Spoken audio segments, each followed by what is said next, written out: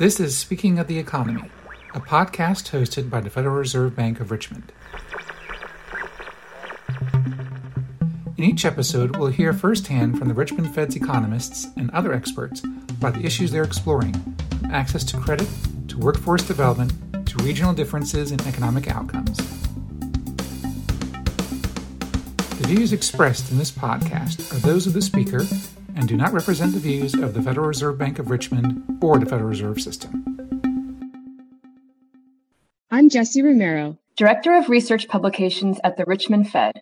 In this episode of Speaking of the Economy, I'm talking with Adam Blandin, an economist at Virginia Commonwealth University, and with Richmond Fed economists Nicholas Trachter and Karabarbounis.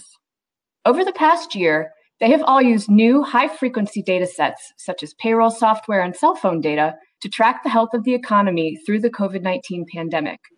With co-author Alexander Bick of Arizona State University, Adam developed the Real-Time Population Survey. Nico and Marios have used their data to produce the Pandemic Pulse, a series of charts that are updated weekly on the Richmond Fed's website, richmondfed.org. I hope you enjoy our conversation today, and if you do, you can find more episodes and subscribe through Apple Podcasts. So, Adam, let me start with you. Employment and GDP are among the most widely cited indicators of the health of the economy. But despite how important they are, the jobs report only comes out once a month and GDP only comes out on a quarterly basis. Why is that? Thanks, Jesse. The monthly jobs report by the Bureau of Labor Statistics is actually based on two different labor market surveys. One is a survey of firms and the other is a survey of households. And the headline unemployment number that attracts the most attention comes from the household survey, which is called the Current Population Survey, or CPS for short. And that's a regular survey that's been run for a long time. It surveys about 60,000 households each month. So to interview so many households and to compile all the data associated with that requires hundreds of staff and tens of millions of dollars a year. And so to do it more often would just require even more resources. And you have a similar message applying to measurements of GDP that's only measured once a quarter, and just collecting, recording, and compiling the data from the large number of sources that you need can be very costly. There's just a limit to what our government can produce.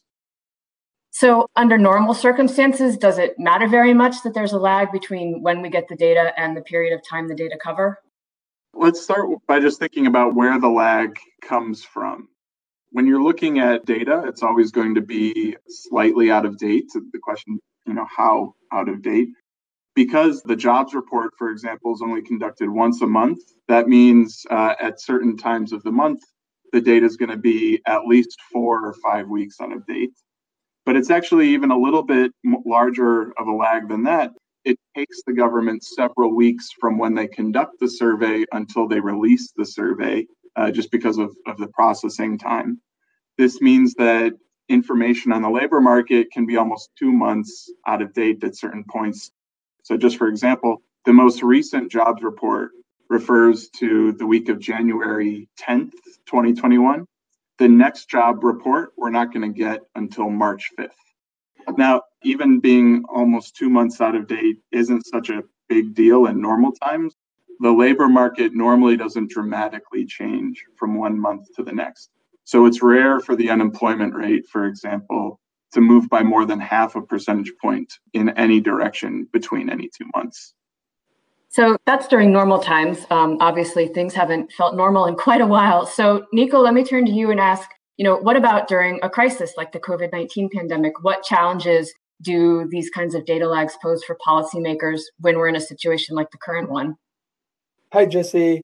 Yeah, that's a good question. So the pandemic had a massive impact on the real economy. A huge number of workers lost their jobs very quickly, and businesses were closing their doors very, very quickly too. More than 22 million jobs were lost between February and April.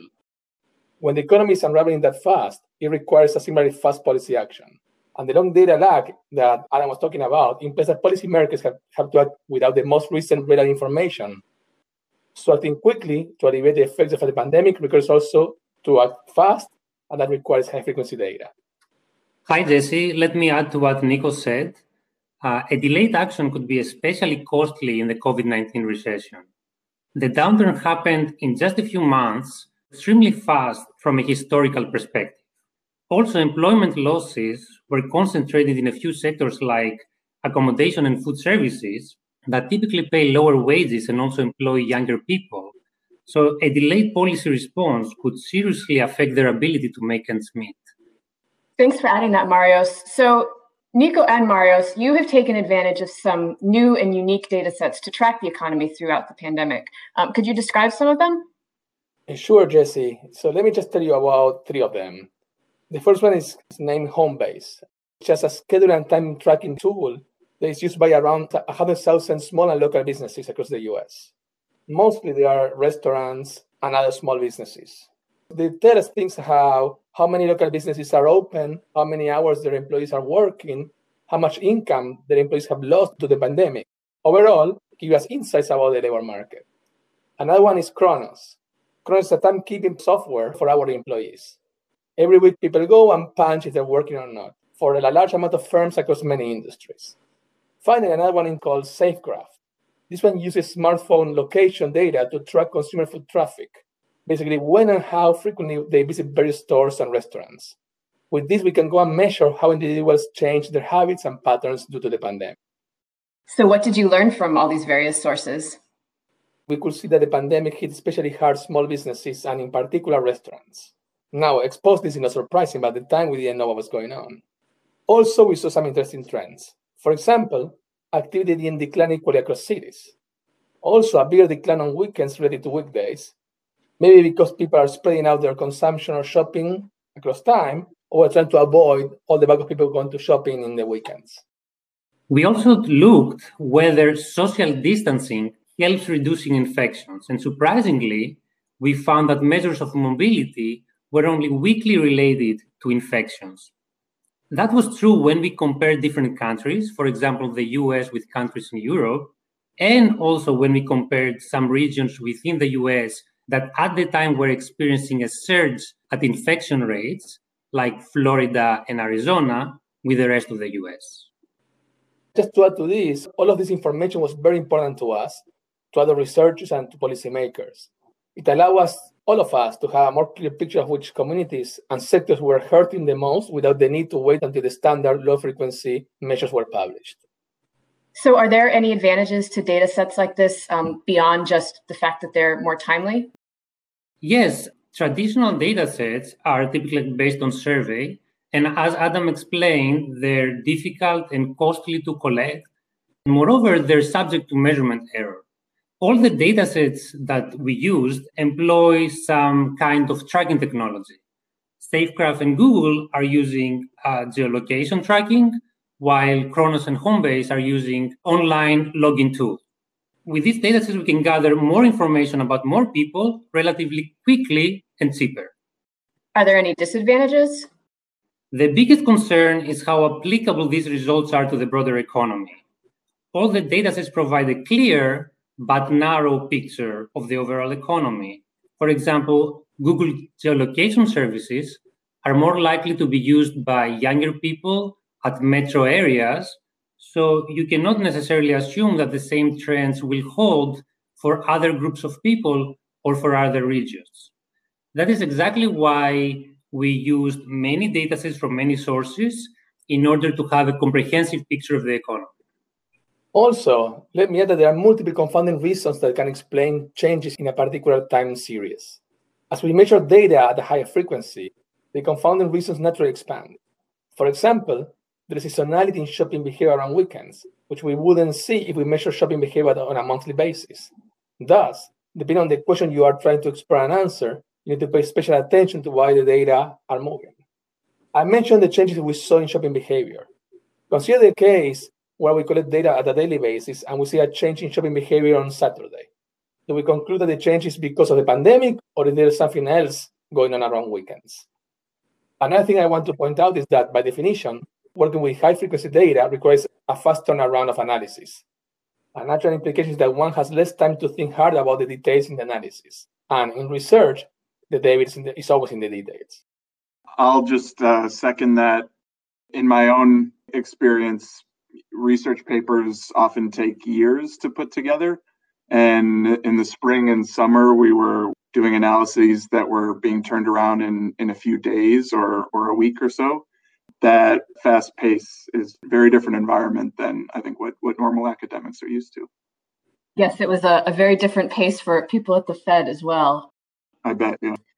So together with Alexander Bick of Arizona State University, you've developed what you've called a real-time population survey.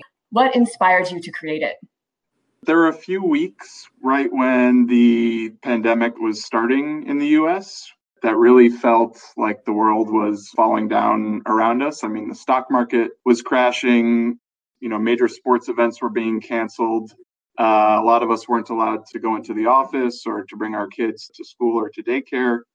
And as an economist, it was pretty clear that this was going to have bad consequences for the labor market. But the question was kind of how bad. Just taking a quick look at the calendar, my co-author Alex and I realized that the first jobs report wouldn't come out until May 7th with information about the full extent of job losses after the pandemic.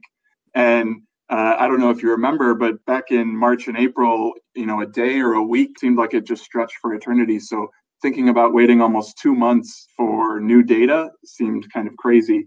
And so a lot like Marios and Nico, we wondered if there were ways of getting more up-to-date data, and that led us to create the real-time population survey, or RPS for short. So what is the RPS, and how is it different from the CPS that you talked about earlier? The basic idea of the RPS was to try to replicate the core of the government survey. The idea was by replicating the government survey, we wanted to try to ensure that our numbers were comparable. You might be skeptical of the quality of a new survey or wonder what is it really telling you. And one way we tried to build confidence in our measures was to follow a really high quality survey that many economists had experience working with. But the difference was rather than employing a whole army of staff to personally interview tens of thousands of people, we used an online survey company to send our interview to about 2,000 respondents, and this had a few advantages. First, it was much cheaper than the government survey. It was something we could fund ourselves with some support from our institutions. Second, we could process the results almost immediately because everything was conducted online. And this allowed us to release our results much sooner and to run the survey twice as often as the government survey. Also, because we designed the survey, it allowed us to include some additional data that was not in the government survey. So, for example, we asked some questions about firm tenure, whether firms were recalling workers that they had temporarily laid off, changes in worker pay over short durations, and about work from home. And some of that information is in the government survey, but we were able to ask more tailored, more detailed questions than what the government could. The CPS is 60,000 households, which is a really big sample size. And then you go down to 2,000 people. How do you kind of guarantee the validity of the results when the sample size is so much smaller? That's a great question. That's one of the things we thought a lot about. The first thing to point out is there's going to be inherent limitations with a small sample size. So we can only cut the data so finely. And so most of our analyses are at the aggregate level or only looking at broad groups of workers, for example, men versus women, whereas with a larger sample size, you could look at more narrow groups of people. Another thing that we did was we collected information about workers' labor market experience several months prior to when the interview was being conducted. In particular, we asked people about their work experience in February 2020, which was just before the pandemic hit. One reason we did that was we wanted a reference point to see how workers' experiences had changed since the pandemic. But another thing that allowed us to do was to validate our measures of what people in our surveys were telling us about February with the actual February report from the government, which we already had. So we did some sort of retrospective validation exercises, and there were some differences to the government survey, but to our surprise, a lot of the numbers ended up lining up relatively closely with the government survey. So that gave us some confidence as well. So there was a lot of alignment in February, as you just described. In the months that followed, did your survey tell a different story than the CPS did? Along many dimensions, the data pretty closely agreed with the government survey. So, for example, we show that similar patterns in employment and hours worked are coming through both in our survey and in the government survey. There are some differences. One interesting thing we found is the unemployment rate is a bit higher in our survey versus the government survey. One reason the unemployment rate could be higher in our survey is in order to be classified as unemployed, you need to be actively searching for work. The way the government survey collects this information is they ask you, what did you do to search for work? Whereas our survey, since it's an online survey, we can't have people responding with open-ended questions, and instead we give them a list of options that they can choose from. And so we're finding more people actively searching for work, possibly because we're prompting them to do so. But despite those differences, I think the key advantage of our numbers is that they come out several weeks ahead of the government survey. So have you seen, policymakers or businesses take advantage of your data, given that they are coming out a few weeks ahead? Yeah, policymakers have used our survey as one of many signals about the state of the labor market. There have been lots of advances in high-frequency data since the start of the pandemic. Work like Marios and Nico has done has played an important role. The Census Bureau came out with their own high-frequency online survey called the Census Pulse. And with those other measures, our survey was one tool to help fill in the gaps for policymakers while we waited for the government survey to come out. Another area of our survey that has been fairly widely used is data on work from home. So work from home is relevant for a wide range of questions. Just to take one example that was surprising to me, at least, apparently radio stations had a lot of trouble selling ad space during the pandemic because advertisers didn't know if anyone was driving into work and listening to the radio. And our data showed that after spiking in the spring, commuting actually picked up during the summer, and some radio stations were using our data as evidence that advertisers should continue to buy ad space because people were in fact driving to work. Well, thank you for your contributions to more ads on the radio. Technology like smartphones, GPS, it allows us to collect and track all kinds of detailed real-time data. So what opportunities do you see on the horizon for future data sources? There are many opportunities for social scientists to get access to personalized data in order to make aggregate inferences. And as the world becomes more connected, these datasets will likely become more available. As previously mentioned, it is now possible to track the location of people in real time. This allows researchers to study spatial consumption patterns or commuting patterns or how much time people spend in locations with other people. Also, we can learn about life habits of people. For example, if they like going to parks, the movies, restaurants, or any other thing. So, Nico, why would it be important for economists to know if people like going to parks or to the movies? Well, I guess it depends on what the question in mind. In general, we may want to know about that just to think about what kind of goods people like to buy and shop around. But in particular, in terms of COVID, because we worry about people getting together, and also we care about businesses, we want to understand what kind of things people want to do and what are the risks in order to take that into account when we do policy. Just to take the flip side of what Nico said. So on the one hand, cell phone data has definitely made it easier to track people geographically, and that can provide lots of useful information. But cell phones have also made it easier for people to screen calls and to avoid interviews. So for example, my iPhone now has a feature that it'll automatically screen a call if it doesn't recognize the number. And if that was someone trying to call me to conduct a poll, that's just one more person that they've not been able to recruit. So changes in technology bring new opportunities, but they also present new challenges. And I think overall, it's just an exciting frontier to take part in. Well, thank you all so much for joining us to talk about your work. I really appreciate your time and have really enjoyed our conversation. Thanks very much. It was great. Thank you. Thank you very much. Speaking of the Economy is produced by the Research Department at the Federal Reserve Bank of Richmond. You can subscribe to the podcast on the Apple Podcasts app or download past episodes from our website at richmondfed.org/speakingoftheeconomy. Want to know more about the issues that the Richmond Fed has been exploring? Check out our regional focus. a series of curated web pages that showcase economic research and data, reports and essays, and community engagement endeavors relevant to 5th District communities. Just look for the links on the homepage at richmondfed.org. The intro music for this podcast was composed by Ernest Barbaric, and the sound effect used in the intro was produced by Keith Holzman. The outro music was by Kevin MacLeod. Thanks for listening.